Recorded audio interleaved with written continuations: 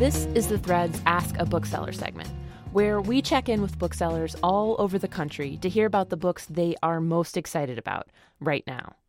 I'm Tracy Mumford, a producer for NPR's The Thread, and for this week I spoke with Corey Messler at Burks Books in Memphis, Tennessee, and he had two answers for me about the books that he loves. Normally when people ask me what my favorite book is, I say Joyce's Ulysses, and then they roll their eyes and think that Corey's just being difficult again. So my second choice would be John Crowley's fantasy novel, Little Big.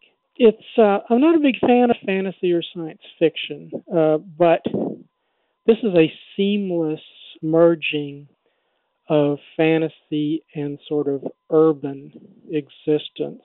And it's a guy and a gal, and they fall in love, and circumstances separate them, and then elves and fairies get involved. I know that sounds silly, but the way Crowley handles it, it's masterful, and it's just, to my way of thinking, it's the best fantasy novel ever published. And here's a quote from him that I just haven't ever written down in front of me, that he said in an interview once: "The mysteries that have intrigued me are those moments when the world exfoliates in some sudden, surprising way."